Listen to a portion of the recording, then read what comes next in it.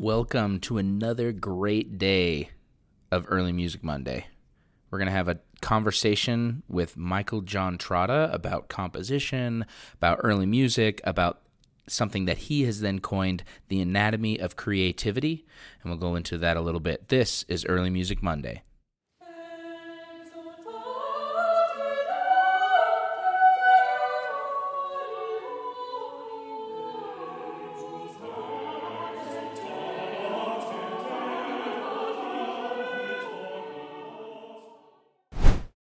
Couple of logistical notes before we start.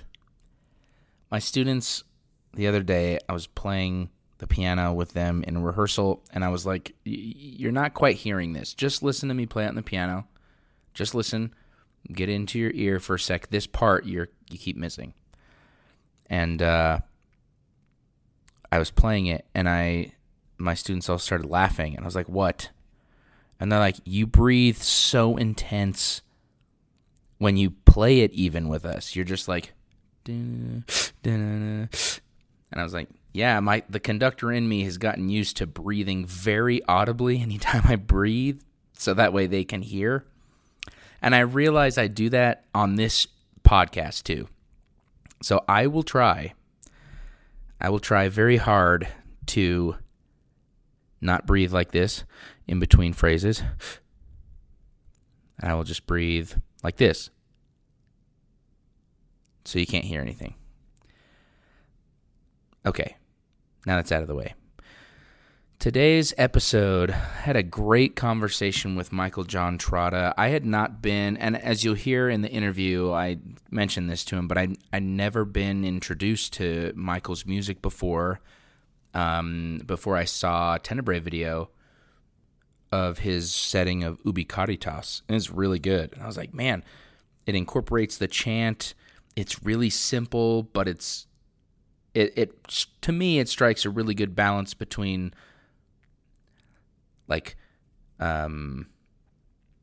fluffy, for lack of a better word, where it's just like it's not that complex and intellectual, and it's just kind of there's not any substance, and academic music that has no feeling behind it, and it's like purely intellectual, right? The pendulum that swings back and forth. And I think his strikes the balance between the two really well.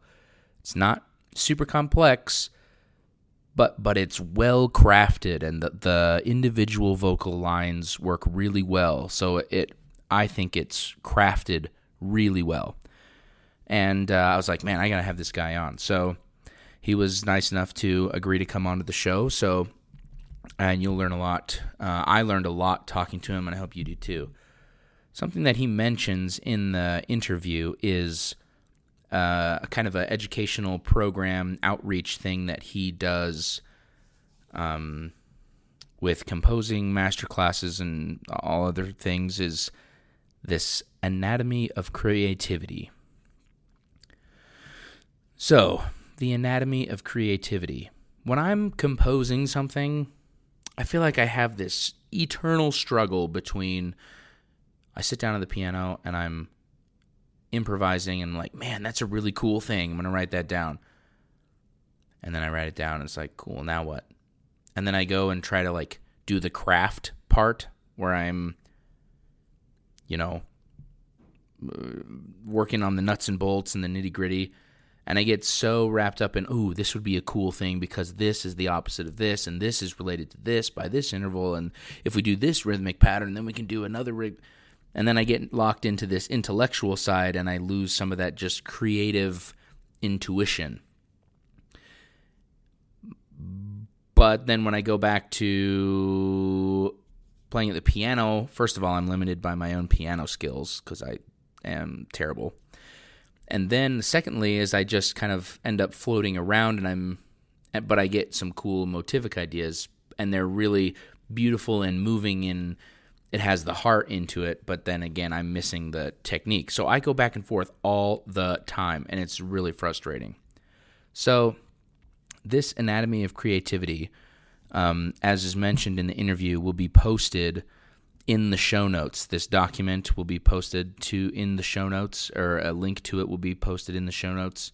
It's amazing, and it really applies to any field I think that regardless of if you're wanting to compose and you're a composer, if you're a performer, if you're a musicologist, if you're a conductor, if you're a music listener, if you are, it doesn't matter. Like, the list could go. And even if you're listening to this podcast for some weird reason and you're not a musician and you don't like choral music, you should probably see a therapist. But then the other reason, it doesn't matter. You could learn in your field, whatever creative field it is. You could even apply this to something like business and finance.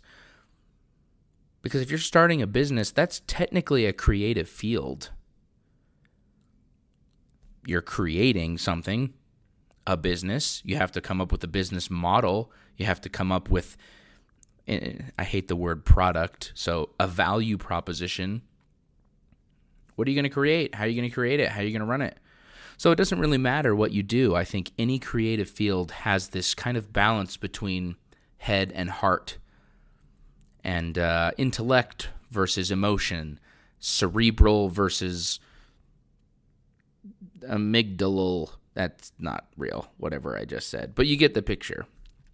So in this document, there's 3 areas. There's kind of 3 categories that he talks about as being part of how to organize or craft beauty and the anatomy of creativity. There's kind of 3 areas.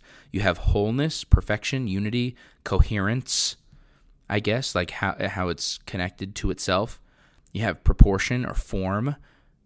Another word would be like balance. And then radiance or clarity, really clearly expressed things. So, you have the balance of all this. Well, balance of balance, first of all, obviously. But does it feel cohesive? It's together. It's one thing. It balances a lot of opposites, and it's clear in its intent. And I think that's really good. And that's something that I think about often when I'm composing or when I'm conducting, is how do we express those things? So we talk a little bit about that and how it's applied to early music, how it's applied to his music.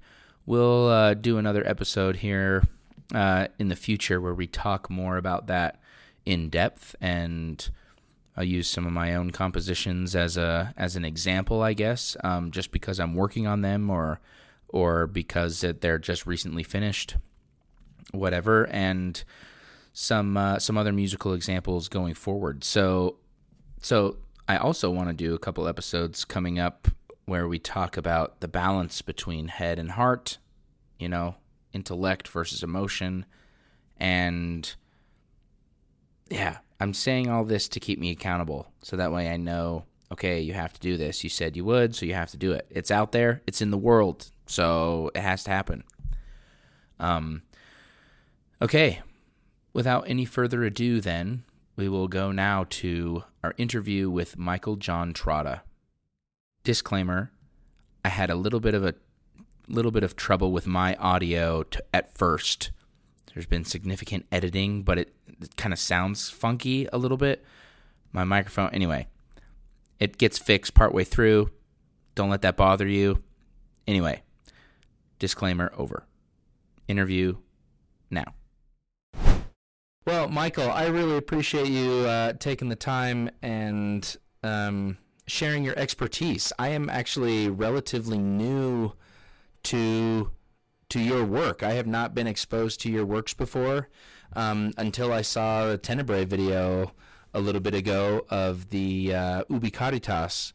And then I saw a couple subsequent, I can speak, subsequent videos following that they put out, and then I just kind of went down the rabbit hole that is your catalog and found a lot of really great stuff. And I think it's really, we are in Utah and you are on the East Coast, so maybe that has something to do with it. But I was like, how have I not, what is happening? Why are we not programming more of this guy and that sort of thing? So it's a pleasure. And so I'd love to, hear your thoughts and how you got into composing and a little bit of your background to, your version of your bio. Well, thanks so much, and thanks for having me. And Yeah, Cameron, I've really enjoyed getting to know your podcast. It's such a valuable conversation to be had. Not, I find that it really brings um, the importance, the importance of early music and how relevant it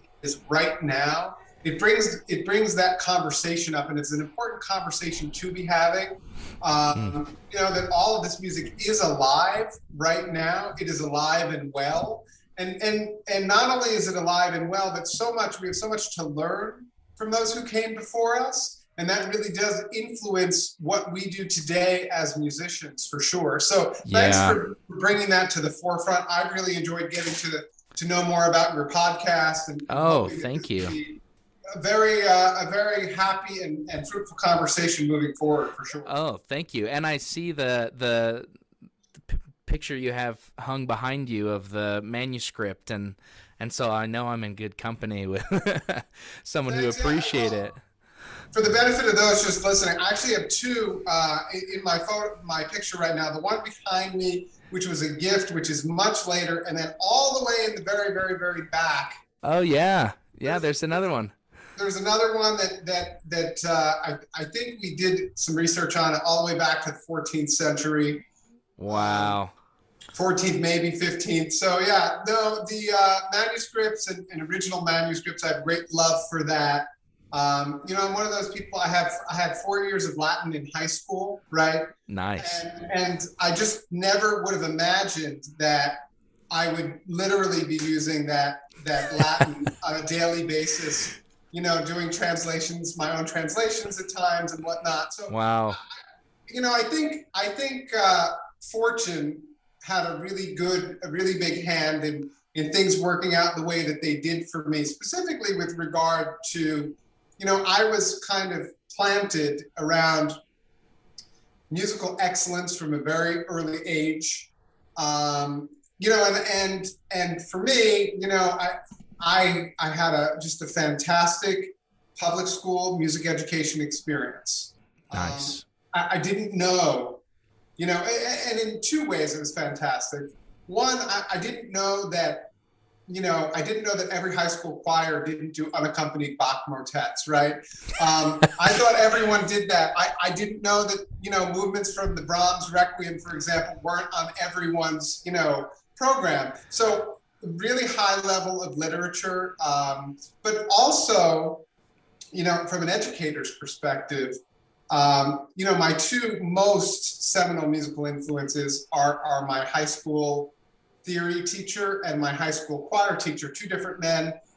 Both of them, Lauren Donnelly and Paul Caliendo, and both of those men, I thought they were magicians.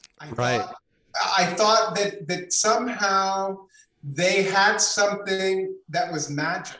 To Yeah. be able to sit down, I remember Lauren Donnelly, we'd sit down and play from Messiah, singing the arias, and I just thought you came that way. And Right. what was amazing to me was those two men took me and they helped me bridge this fantastical idea that some people had it and some people didn't, right? Right. That myth. And they helped me see that music is a skill and a craft that can be taught. Yeah. And, I'm forever grateful for them. I never would have imagined that my life would be as a full-time musician, let alone a full-time composer. Yeah. And I'm grateful for those people. And there's so many people doing that work. And my experience in the musical world is first and foremost as an educator. Yeah. I taught for 15 years prior to being a full-time composer, right? And Right. so, in my degrees, I have degrees in music education and choral conducting. I have no degree in composition. And I think for me, my job was always, how can I get my choir to sound like the best version of itself? Mm. And for me, the impetus to write came from working with Changing Voices. Yeah. And there were people who were excited about singing, but the music, specifically some of the contemporary music that we were programming didn't always include them, right? Right. So really, my experience as a composer began very organically out of writing for the groups that were in front of me. Yeah. This is first with changing voices. Then, the first time I started writing, music for its, whole choral octavos, say octavo length, was in graduate school. I was music director at this fabulous little chapel called St. Albans. Nice. And it's a very special place for me because it's in Baton Rouge, Louisiana. And my wife and I had our first date after a choir rehearsal there. Nice. Engaged and married all in the same wow little chapel. That is incredible. What a place then. Yeah, of course that has some serious significance. Yeah, but I had eight graduate school ringers. Yeah. As vocal scholars, and members of the music department, faculty from the music department would come sing because they worshiped there. Right. So I had a choir that perhaps I will never have the likes of ever again. They were just fantastic, could read the spots off a page.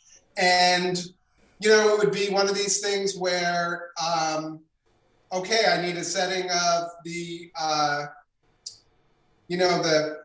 prayer that's attributed to St. Francis. Right. I need that for this weekend. Oh, we don't have anything in the library. Let me write something real quick.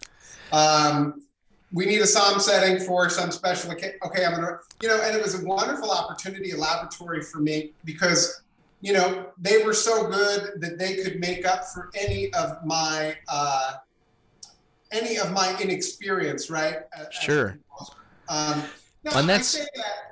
Go ahead. Well, I know it's just so interesting. That's so much of what the pattern would have been at one of these churches, big or small, but going back 300-400 years. That's a really similar experience, and I don't know if there's very many.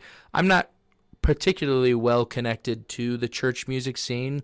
In my faith, we have very, like the LDS faith, we have a very strong music tradition that goes back, but it's not the same as the Catholic or most traditional Protestant faith tradition. So to me it seems like it's that your experience is probably more rare and less common in order to be in terms of like, okay, well, let me write something for this group. I don't, at least some of the churches like that up in Salt Lake and some of the music directors I've been a part of don't really do that or aren't composers. So they don't really dabble in it. They'll just go and they'll just search till they find it. So I think that that's really a cool, really unique experience that you had to live that sort of Renaissance tradition of, well, this is my choir and we need this, so I'm going to write this. And it's just like, I think that's amazing. I think that's so cool. Yeah, well, and I think there's an extra bit of purpose, the purpose for the music, right? The music was we need a setting for this reason. And it does kind of harken back to the times where, it's music for a purpose. It's music for ceremony. It's music for ritual. It's music. It's liturgy as drama, right? And the opportunity to take part in that. I will say, along the lines of, we stand on the shoulders of giants. In my life, I got extremely lucky. I did my master's degree with Randall Stroop. Yeah. Wow. Who, I had a lot of composition. I had a lot of conducting lessons that ended with, "Hey, can you take a look at this?" So I was very fortunate. Also, in my graduate work, I had an opportunity to work with David Wilcox. Wow. For a bit, visit with him over in England. Cool.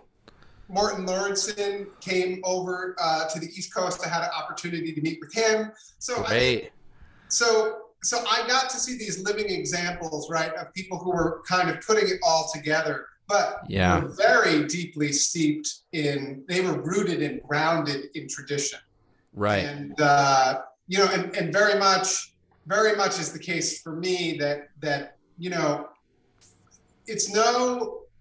I don't think it's an accident that, of my top 5 most popular works, 4 of them are based on a plain song Cantus Firmus. I mean, that's awesome, right? Yeah, it's incredible. I just was like, that would be, for me, being the Renaissance nerd that I am, would be the ultimate win. Be like, sweet, I don't have to write anything ever again. Anyway, yeah, I just think that's fantastic. And so when you say that they were steeped in tradition, and then you mentioned that, what are some specific things that you feel like, I guess, you can get as detailed or as not detailed as you want, but what are some of those small elements that you think make up the tradition? If you broke music down into its elements, what are some things that you think carry that forward to be the tradition? Yeah, I do a whole thing when I visit and do composer residencies on the anatomy of creativity, and then as part of that. And we can provide, it would be great. We can do this maybe in the show notes. I have like a couple of PDFs that might be helpful to illustrate this. That would be amazing. But Thomas Aquinas talks about, what makes something beautiful, right? Mm-hmm. And what I love, I think you might have to be Thomas Aquinas to go there and say, okay, here's what makes something beautiful. Right.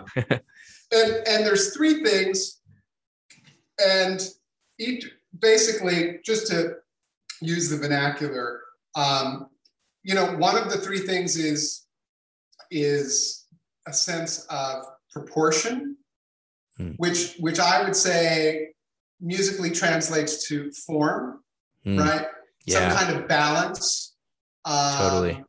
I'm thinking now of the Renaissance, right? The two-part motets, right, where the first one ended on a half cadence. Yeah, right? Totally. And then you needed the other part, right? You put the 2, kind of like those friendship bracelets where the 2 pieces. Yeah, exactly. Make a whole. Yeah. So there's this idea of proportion, which is great. I think comes out to us, as form. Certainly in Baroque, in the fugues of the Baroque, and then later in Sonata Allegro form. So there's this idea of form, right? Everything is not just kind of a free composed James Joyce novel, right? Right. So the idea of form is part of that tradition. Then there's an idea of clarity, he says. So it's proportion and clarity. And I think clarity is these things that we use, that there's organizing principles, right? So there's a big scale form, but then there's organizing principles. I've talked about, for me, I've written a lot of works around some plain song. So for me, that could be it. We see that in all of those Renaissance masses, right? That they were masses of different kinds. Certainly the isorhythm of the medieval period. Right. So the idea that there's some kind of clarity, right? And then the last one he says is radiance. And that's that kind of, I think of the word enthusiasm, right? From the Greek entheos, the God within. That, I tell this story, a buddy of mine once, he took me food shopping because he was like a real nutrition guru. Yeah. And I was like, take me food shopping. I want to know what do you do? Can I just come hang out with you? And he taught me how to select fruit. Okay. Wow. And he said, there's something that if you just look at a fruit display, some of the pieces of fruit will just have a certain something about them. And that, for me, that's that idea of radiance. And I don't know if all of my music does. I mean, we all strive, right? I strive for my music to be that way. But there's just a certain something, we might call it an it factor, right? Right. So that idea of proportion, clarity, and radiance, right? That those things go together. Now, we can get really nitty gritty. I mean, we started to get into things like, I love personally, if I were, some of the things that I've inherited, and you see vestiges of this in my music is, there's huge nods to the Circle of Fifths, right? Right. And what a fabulous way for me. I've always used the Circle of Fifths as ways to get out of jams, right? Like if I've modulated and I need to get, there's nothing more, exciting for me than getting there through the Circle of Fifths. Yeah. The idea of carefully prepared dissonance. I remember those theory classes where it was like, there were only ways to be less wrong in counterpoint, right? It was nothing was ever right. It was just how wrong were you. My AP theory class next week. Well, at the time of this recording, will be next week. We're starting our counterpoint unit, and I'm gonna play them that clip because they're gonna have a whole new appreciation for. You're gonna be less wrong, get as least amount wrong as possible. Right, and for sure, I usually have reasons for breaking from traditional practice when I do. And sometimes, and I think this goes back to that writing for the people in front of you, right? So I may be trying to solve a problem. Let's face it, I see my role as a composer is to make choir directors' lives easier and choirs sound great, right? Yeah. So when someone hires me to write for them, they're not always interested in, are there parallel fifths, is there parallel octaves, is this suspension, unless that supports what they're trying to do with their choir, right? Right. So if I can save you time on the podium by preparing a suspension and make the altos' lives easier, I want to do that. But there may be a reason that, I don't know, I write for lots of groups that have, I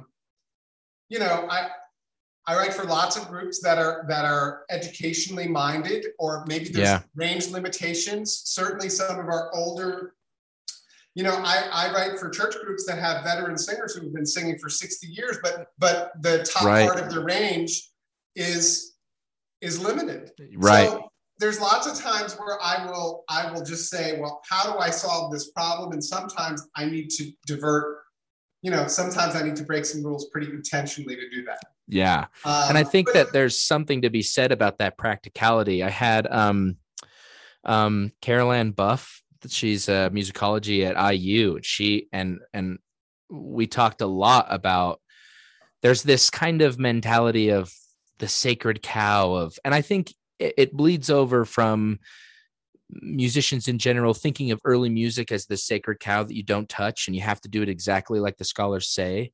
And I think that's kind of bled over into any composer, which you obviously honor the composer's wishes, but the composer is also trying to think practically at the same time. Just like you said of, okay, well, what's the problem before me? Well, this choir has such and such forces.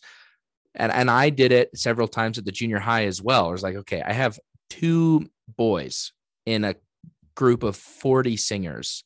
Okay, well, but they're really strong singers, and one of them's like cambiata 1, 2, one of them's a baritone. So I can put them in octaves and they can hold it. So I write something to them.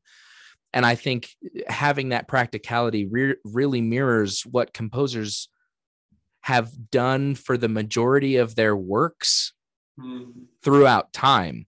You have the pieces that are for the virtuosos that we kind of remember, that stand as the crown jewels, I guess. But I think if you looked deep through the catalog of every composer, a lot of what they wrote was practical and what was in front of them, because this was their living, so they had to adjust to all kinds of different situations. So I think that's I don't think I've talked to a large amount of composers who come at it with that same perspective of, well, what's the ensemble? How can I help the ensemble? Versus, well, I have something really profound to say and I'm this and this. Not that there's anything wrong with that, but I just think it's interesting to talk to composers like yourself who have that other side of the coin. Yeah, and again, for me, I'm an educator, right? I'm an educator, and my experience is predominantly on the podium. So, what I lack in compositional formal training, I'm informed by spending a lot of time on the podium, and just saying, why is this section why are the tenors not getting this, right? What is it about is it the way it was written? Is it the way, and I do have that in mind for sure when I'm writing for a group. I'm happy you brought that up. One of my favorite Renaissance anecdote is that in the workshops of the visual artists, of the painters, that, you'd have the master, right? and they would be working on the big fresco. But the most popular, I understand it, the most popular Renaissance painting was these little Madonnas and Child, right? Just very small. And the idea is that the apprentices and whatnot would churn out these Madonna and Childs. It's because that's what everyone bought, right? It's like, that is what kept everybody, Yeah, interesting. And for me as a choral composer, right, that's that 3-minute a cappella octavo, right? 8 pages, 4 to 8 pages. Yeah. It's like, I could write those all day. Yeah, 2 to 4 minutes, just like right in that window. Exactly. Those are the things that it's like, yeah, it's really fun to write the big stuff for choir and orchestra. And I love doing that. Right. And there's a place for that. There's a need for that for sure.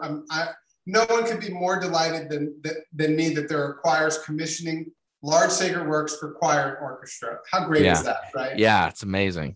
But there's also, there's right now I'm working on 2 pieces. One of them is for a large university, and it's based on Noel Singwe, right? Or Singwe Noel from the Cambridge the like medieval carols and stuff. Medieval carols. It's the same one There Is No Rose is in. And so I'm working on that, and it's like, the orchestra's everyone in the kitchen sink, and it's huge for this choir thing, and it's going to be, televised. And it's like, so on the one hand, I'm taking the original carol motive, right? And that's actually become the orchestral kind of development fodder. Sure. But meanwhile, there's a new melody, which is kind of in the style of, but more triumphant, more joyous. So that's on one hand. And the other one, it's like there's a middle school group with changing tenors and basses. Yeah. And they want me to write, there's a poet laureate from Charleston, South Carolina. They sent me a bunch of his stuff. So it's like, it's nice to have all of that going at the same time. And I do believe, for me, I always do it. I come at it as, how can we solve musical problems? Because I feel like my expertise is what I can do to make the piece work for the group that I'm writing for. And every once in a while you get really lucky, and Tenebrae, records one of those pieces. Like it would be Caritas. That was written for a small church group. They said, Michael, please don't do any Debussy. I just don't have the forces. Some weeks I have the forces, some weeks I don't have the forces. I can't count on it. Right. And they said, just please don't write any Debussy. So much of your stuff I love, but it has too much Debussy. So it was like, that was my charge. My charge was to stick to 4 voices only. Yeah. And it worked for that original group. And then, I feel like I get really lucky when it finds a wider audience. Yeah. And it just goes to show, though, that I think, so I've been talking about it a lot with my music theory students so far, and with some of the other guests I've had on, Philip Lasser and Andrew Maxfield, about, if you break music down, kind of like what I mentioned before, these small little elements, you talked about the 3 that kind of, more broadly speaking, that St. Thomas Aquinas talked about, but you can take that 4-part piece, not Debussy, and it's like, I bet a really good junior high choir could take Ubi Caritas and make it awesome. And Absolutely. Then a group like Tenebrae makes it stunning, because it's all about how you give everything then to those musical elements. The complexity of the music doesn't necessarily always equate to beauty, or in St. Thomas Aquinas's, by that definition, those 3 things, complexity doesn't always equal that beauty. And so I think that there's a great lesson to be learned there for all of us, even from me as the conductor side, who, I dabble in composing here and there when I get an idea, but that comes once every, 3 years. So then I just throw it out and then I'll go silent. But from the conductor standpoint, okay, I don't have to do the most complex piece. I can take my most advanced choir and do a unison piece that splits into 2 and make it just stunning. And I could do that same with my beginning group that has 8 singers in it. And and I think that there's really some profound lessons to be had in that. Yeah, I think I mean, I think if I'm tracking you correctly, I think that you've had several times on the podcast where you've had people talk about like the idea of like less is more. You know, that can be it. Totally. You know, and you know, also just the idea of only writing the right notes, right? Right. You know, right. And typically what I do is I will just, you know, Alan Alda, my wife and I listened to one of his podcasts about communication, and he just had this book come out a couple of years ago about communication, and he was talking about the process of writing, and he said, you know, you have to have a first draft, right, in order to edit it. So typically what I will do is I will just let it out. You know, you need to have a bad first draft. Give yourself permission to have a bad first draft. And then typically what I spend my time doing is removing everything that's not essential, right? Everything that doesn't go towards that proportion, that sense of wholeness. You know, that's, I think, where the real work is. And I think that's what makes it a craft rather than, you know, it's easy for me to sit and improvise. I can improvise all day, but it's taking that and really, really making sure kind of, you know, like the artist with the chisel, right? And the marble, it's like the more you chip away, the finer it gets. So. Yeah. And oh man, I think that's so, and I think that's what, I mean, this is completely off of maybe what our original topic is, but that totally is a paralytic, I think, for so many artists in general, is that let yourself do a bad first draft. Just let yourself do it. It's like you saying that, I was like, oh, but I can't, you know, but I think you're totally right in the sense that once you've, that's the material to work with. That's the marble cube. And then you craft kind of as you go. And so I guess I have a question on top of that is what do you find, I guess, sorry, there's someone practicing the saxophone in the background. It'll be good background music, but. It's all good. It's like Charles Ives then. Yeah, exactly. So my question for you is when you're approaching a piece or a text or a commission or even just a passion project, what are some of those things that really get you excited about a project when you're like, ooh, okay, cool? Yeah, that's a great question. You know, I think that I play a very small part in the circle of creation, right? So I think at the top is the institution or individual, and they have a reason, right? They have a mission. Had an opportunity, great example of an individual, you know, this guy, he was married for 60 years. And for the 40th, 50th, and 60th, he had a work commission for his wife, right? So it's like, I think about him, I think about 60 years of love, right? And he all of a sudden drops that in my lap and says, hey, I want you to write a piece that's going to be, you know, that's no going to pressure. Kind of capture that. Yeah, right. So, so there's the person who does the commissioning and there's the mission. And sometimes I get excited about that mission, right? It could be an organization. It could be, a celebration. It could be to commemorate the memory of.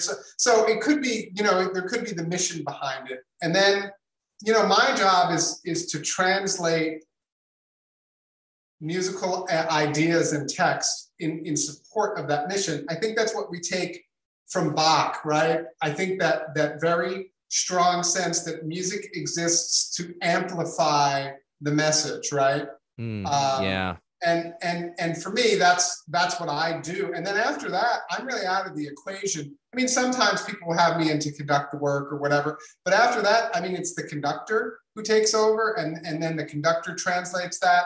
It's the choir that has a responsibility, and then the audience who has a responsibility for showing up, clearing space in their world. So I'm just like a very small slice of that whole project. And I generally get excited about all of the other things. I was talking before about this Sing Me Noel. I mean, I was excited to say, well, okay, I originally thought, is there a way that I could get away with setting the original carol tune, right? And I looked, Right. I go through this incredibly detailed questionnaire process when somebody commissions for me, because I write across a wide range for a wide range of levels and whatnot. And it's important to me, that if I ask people, what do you want included? What do you not want included? What do you want this piece to sound like? I've had several times where people will say they want, brass, organ, and percussion, and they give me 3 examples of an a cappella piece. And it's like, well, which direction, which way do we want to steer the ship? Right. So for me, the idea of, can I get away with setting this Sing Me Noel, right? This medieval carol. And the answer was no, because one of the things that they wanted was, in a post-COVID world, or at least as a transitioning back to a new normal world, they Sure. wanted it to be joyous and triumphant. And this idea of, we're all together and we can sing again. And for most people, the kind of modal music and these kind of Phrygian cadences and whatnot doesn't equate Right. with joy, right? For me, it Right. might. For you, it might. But Right. for the listeners, it might. But for the people in charge of, donors and whatnot, I'm thinking about the institution. They're not going to. Medieval is not going to read as joyful. But Right. what about the idea of taking something old, right? We're going to include it. And we might have to, I've done that with some of Hildegard's stuff, is that in order to make it work in modern notation, I have to cheat a little bit with the original source material. Sure. But the idea, that people get excited about Veni Veni Emmanuel, my setting of that, I did it at Carnegie Hall, and people stood up and cheered like it was like a football game. And the idea that people will get up and cheer for Latin chant makes me, those are one of those things to say, what a cool way to keep 1,000-year-old, melody alive. And that is something that because I think it points back. I think it points back to where we've come from, but I think it also points forward that, some of my settings, specifically that one, I just set Dies Irae, which is people are starting to embrace that because it's highly rhythmic. And I think the highly rhythmic music sounds a lot like what most people hear on the radio, right? It's very rhythmically driven. Yeah, totally. Which really reminds me of the medieval period, right? Yeah, 100%. Rhythm reigned supreme. So, I've heard a lot of people talk about music history, that we have these cycles, right, of romanticism followed by classicism, right? And one is like an outpouring of emotion, and the other is like a lot of restraint, right? And I think in the Renaissance we see that, at least my take on it is, we see that very kind of carefully crafted, these canons and all of these. The Missa Prolationem. Just what a crazy, wonderful, odd. Yeah. So wild, literally. It's just like, whoa. But it's very, there are specific rules that are followed, and, very restrained, right? Followed by the Baroque with this kind of outpouring of just notes upon notes. So many notes, right? I love the, what do they call it? The Baroque sewing machine, that tigga tigga tigga tigga tigga tigga tigga tigga. It sounds like heavy metal. That is heavy metal straight up today. I remember listening to heavy metal, and when I first heard Bach and Handel and any of it with orchestra, and they had it, and I was like, oh my gosh, this is what me and my bandmates play. So yeah. Exactly. And as a conductor, for me, I love programming, the great composers specifically, and I love seeing people get, I'll do, a couple of movements from a Haydn Mass for an honor choir.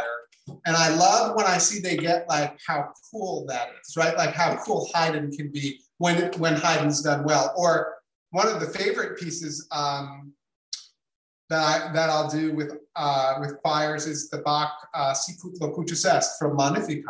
Yeah, totally. And the rhythm in that, I mean, it's so rhythmic, right? And yeah. So there's two things, right? I get excited about, the people I get to work with.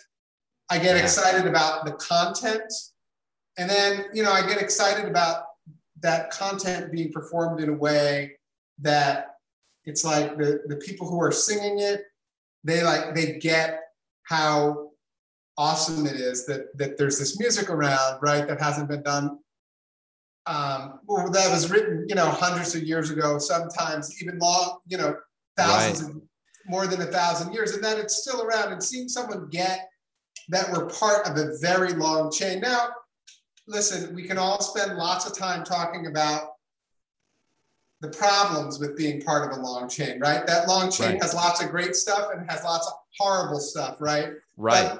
But just the idea that we acknowledge it all, right? That we acknowledge that there's not, I think you put words to it, that it's not like there's music, and music done well, regardless of the genre, there's something compelling. That's that radiance, right? That clarity, that radiance that Aquinas was talking about, that any style done really well, there's something compelling about that. Yeah. And something primal, regardless of the culture, right? Like it doesn't really matter. My lens through which I see music is very different even than my colleagues, and we went to the same school. Like it doesn't, so how do we, okay, well, we're this pulls us, how are we drawing all these elements together to create this really, I really like that word radiance, that there's this radiance in the music itself. And I think,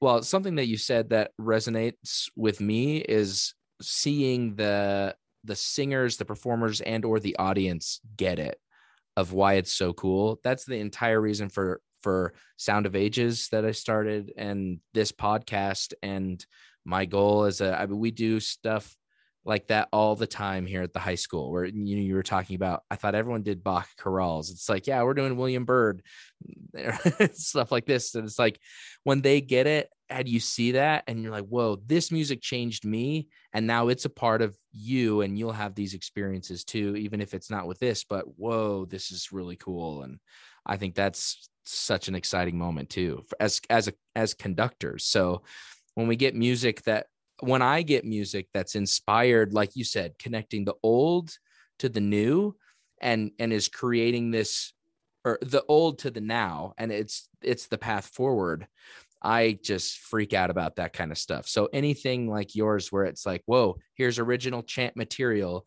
and it's not like gimmicky, or like there's real substance to it, like I totally feel like your work has, then it's like, whoa, okay, this is a really cool new adaptation of this really old thing.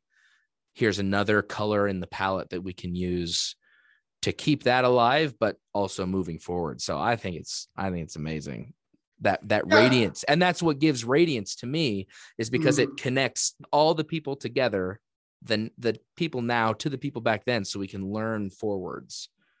Yeah, there's a beautiful interdependence in that, for sure. And again, I've written a Te Deum that was to be performed. 8 groups kind of co-commissioned this work, and I decided that I was going to make the unifying material was going to be the Te Deum chant, not because anyone will even know it, right? But just because I just love the idea that there's this kind of this is what is going to kind of pull it all together and kind of be a jumping off point for me. And it's not that I can't think of the melody, right? I have plenty of melodies, but it's just the idea, like you said, there's an interconnectedness. It's how I fell in love with the Duraflate Ubi Caritas, right? Totally. It's classic and timeless. Right. And it's funny is that many people said, and when they heard the Tenebrae version of my Ubi Caritas, they said, "Oh my gosh, this reminds me of the Duraflate." it's very intentional because very much I said, okay, well, this person wants Ubi Caritas. They want it to only be in 4 parts, right? They wanted to have the chant tune.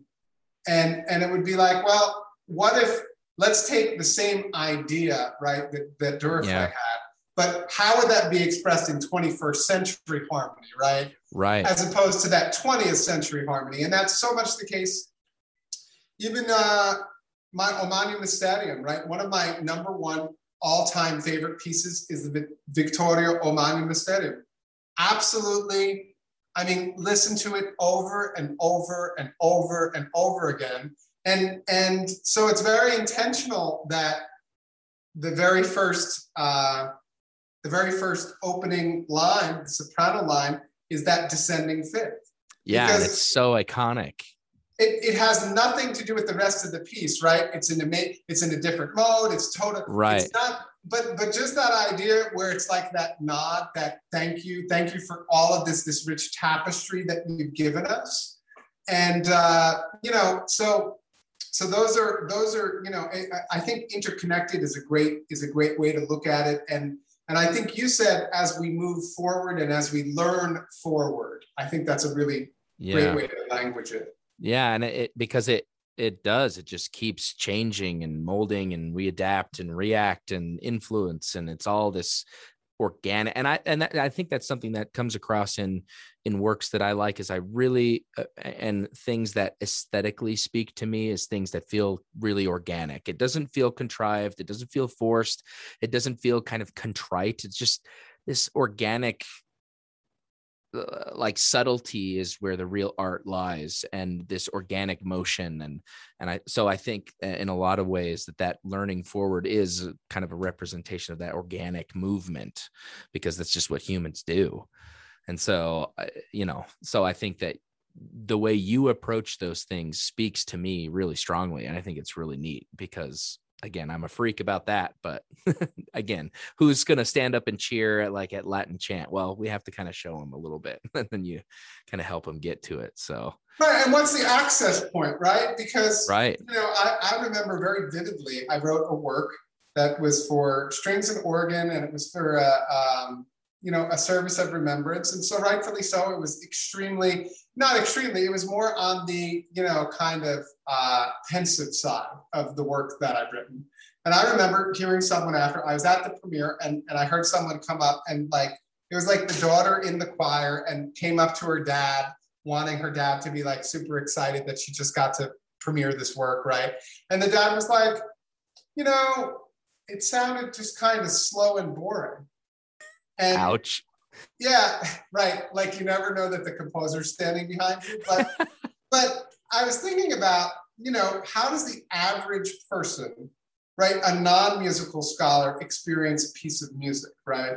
And organ and strings, slow, piano. I mean, that is what a lot of people would consider to be boring, right?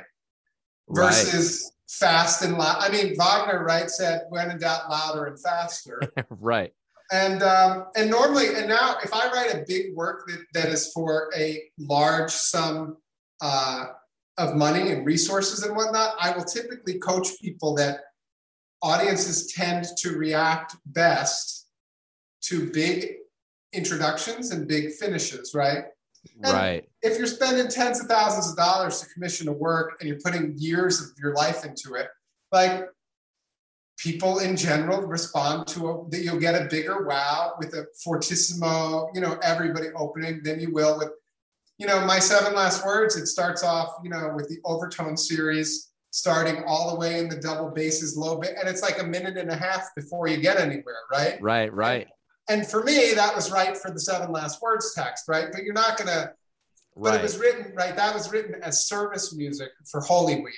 Right. And that's very specific mission, like what you said earlier, like that piece had a very specific mission, and fulfilling that mission isn't necessarily big, loud, fast at the start, and the close, you're filling that mission. Exactly. So the idea, and again, for me, it's the idea of responding and amplifying the text. And but I think it's a mistake to not include the people listening in the equation, right? It's not, you're not writing to you're not writing to your audience, right? You're writing knowing that there will be an audience. And it's the word that you used is an access point, right? How can I provide an access point to, most of the people walking in front of my house today, if I went out and asked them to name, their favorite choir, I don't even know if they would know. I mean, what right. Most people know, but the people who come to performances, most people who come to performances are not educated musicians. They never were. And so if we can tell a story in a way that provides an access point for everyone, gosh, I mean, it's like, that's what I dedicated my life to. How do I translate the mission of the ensemble into something that can be enjoyed and accessed at their own level? It's what we love about, there's so many pop references to things that work on different levels, right? And I don't know if you have a favorite one, but it's something that can be enjoyed by adults and children and in-betweens and whatnot, So it's not watering it down. It's doing everything we can to provide a way for people to get that aha moment that you talked about before. Yeah. For them to get, it's what you said. Maybe what we're doing, maybe all we're doing is just uncovering the radiance, right? Right. Yeah, that's really profound. Yeah, man. Oh, that gives me all kinds of crazy thoughts, but we should wrap up. It's been just such a great pleasure to speak, and I'd love to have you on again sometime in the future. And sure. And I think it would be cool to if you have works coming up that are that you think would work particularly well on the podcast, or something like, hey, I have this, the premiere is here, it's going to be available for download. I'd love to do as much promotional work and spread everyone's radiance and stuff as much as possible, because I think I think that's, you summed it up perfectly. My own perception of your music is, I think it gives a really, really good wide open access point to a wide audience of people to understand and access early music. With the simple baseline of, okay, this is chant, these are harmonies you're used to, we're going to connect the dots. So I think that it's a brilliant access point that I hope to see just tons more. So oh, well, it's so nice of you to say that, and it reminds me of why I do what I do, because I spend an awful lot of time by myself struggling over all of these things. So to hear it reflected back in your comments and in these beautiful performances and recordings that people do, it really does remind me why I do what I do. So thanks so much. Oh, good. For making the music matter.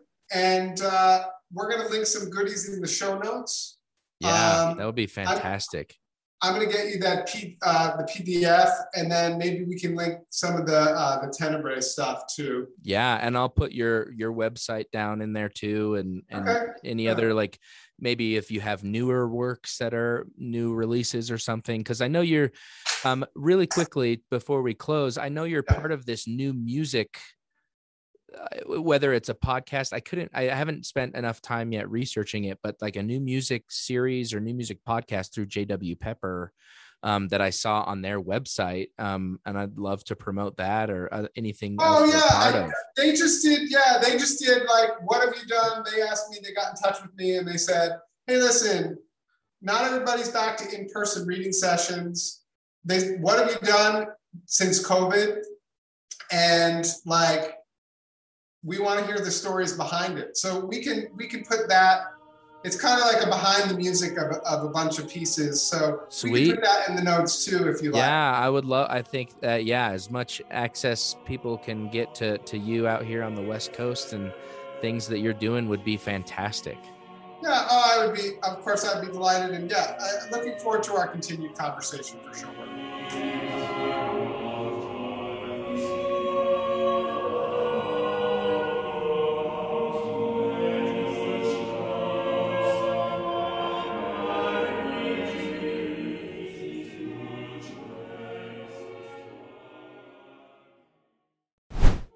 I hope you're feeling motivated, pumped up, excited to go and create something. I think the anatomy of creativity that Michael has workshopped and created is a really cool concept and really help us get out of writer's block or creative's block, whatever you call it in your field. And it was really cool to hear his perspective on those things and how to create. If you like the show, a 5-star rating, a subscription, a review, a comment, a share, a download, or whatever. It just helps to spread the word of early music and choral music and all the good that it brings. So check us out every Monday here on Early Music Monday.